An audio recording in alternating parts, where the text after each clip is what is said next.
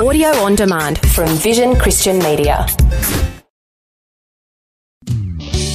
Want to win in life's challenges? To know the will of God and have more passion for Him? Practical help right now with Tak Bhana and Running with Fire.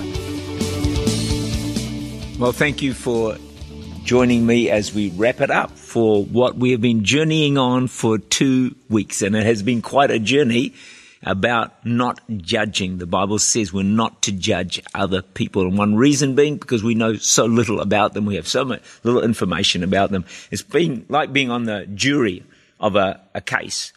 And the judge, they only give you 20% of the facts. And then they say, now make a good judgment. You can't do it.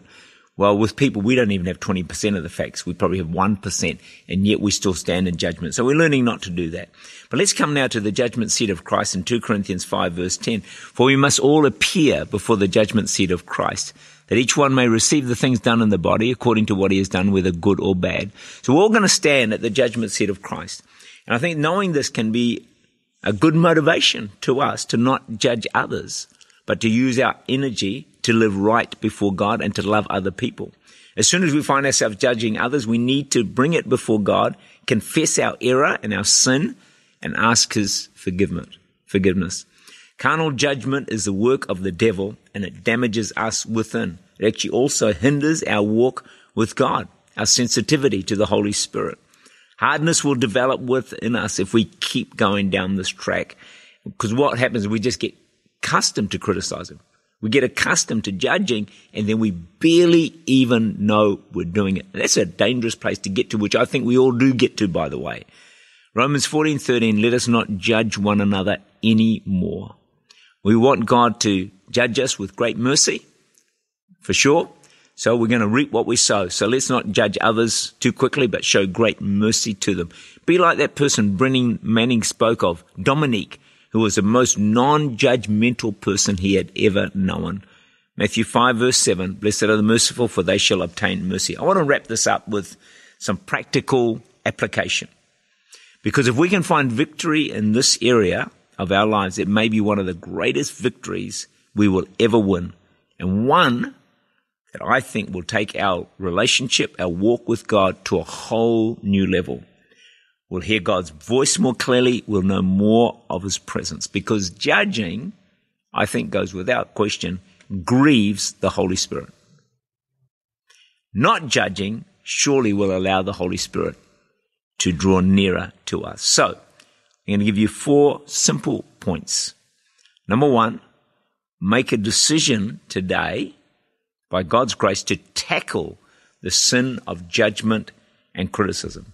I have that little quote, a journey of 1,000 miles starts with 1 step. And your journey to stop judging and criticizing, my journey is probably like a journey of 1,000 miles. But why not at least take the first step? Why not pray a prayer in your heart right now as you listen to me?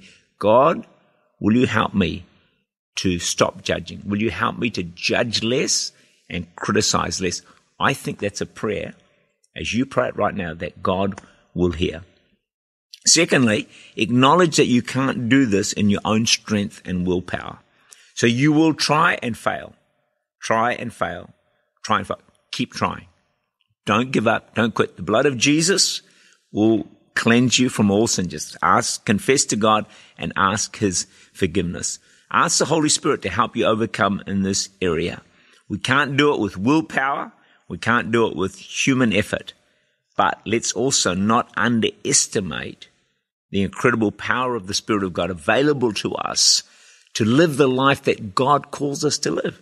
See, He wouldn't call us to do this if it was impossible. So it must be possible.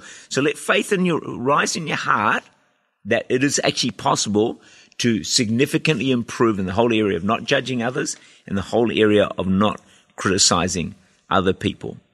Here's another pointer, point number 3. Focus on all the good in people. Just begin to do that. And then speak well of them. That person you're struggling with, those 50 people you're struggling with, however many there might be, think of some qualities they have and tell other people about it. I guarantee that will change your entire attitude towards them. as well as release God's grace in your own heart to appreciate that person a whole lot more. When you start to see the good in people and you start to speak well of others, no matter who they are, it will change how you feel about them and also help you to stop judging them so much. And the fourth point I'd say is pray, if you can, every day for this area of your life. It's probably one of those things that's worth putting a reminder somewhere on your phone, on your computer, at home, somewhere on your desk.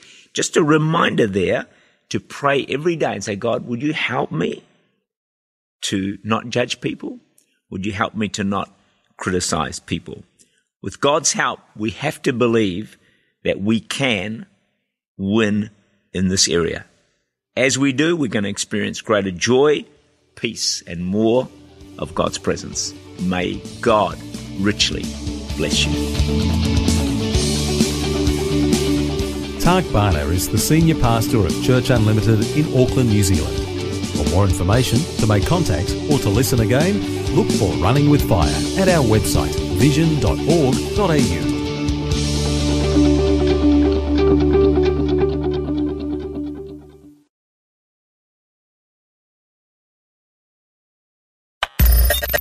Thanks for taking time to listen to this audio on demand from Vision Christian Media. To find out more about us, go to vision.org.au.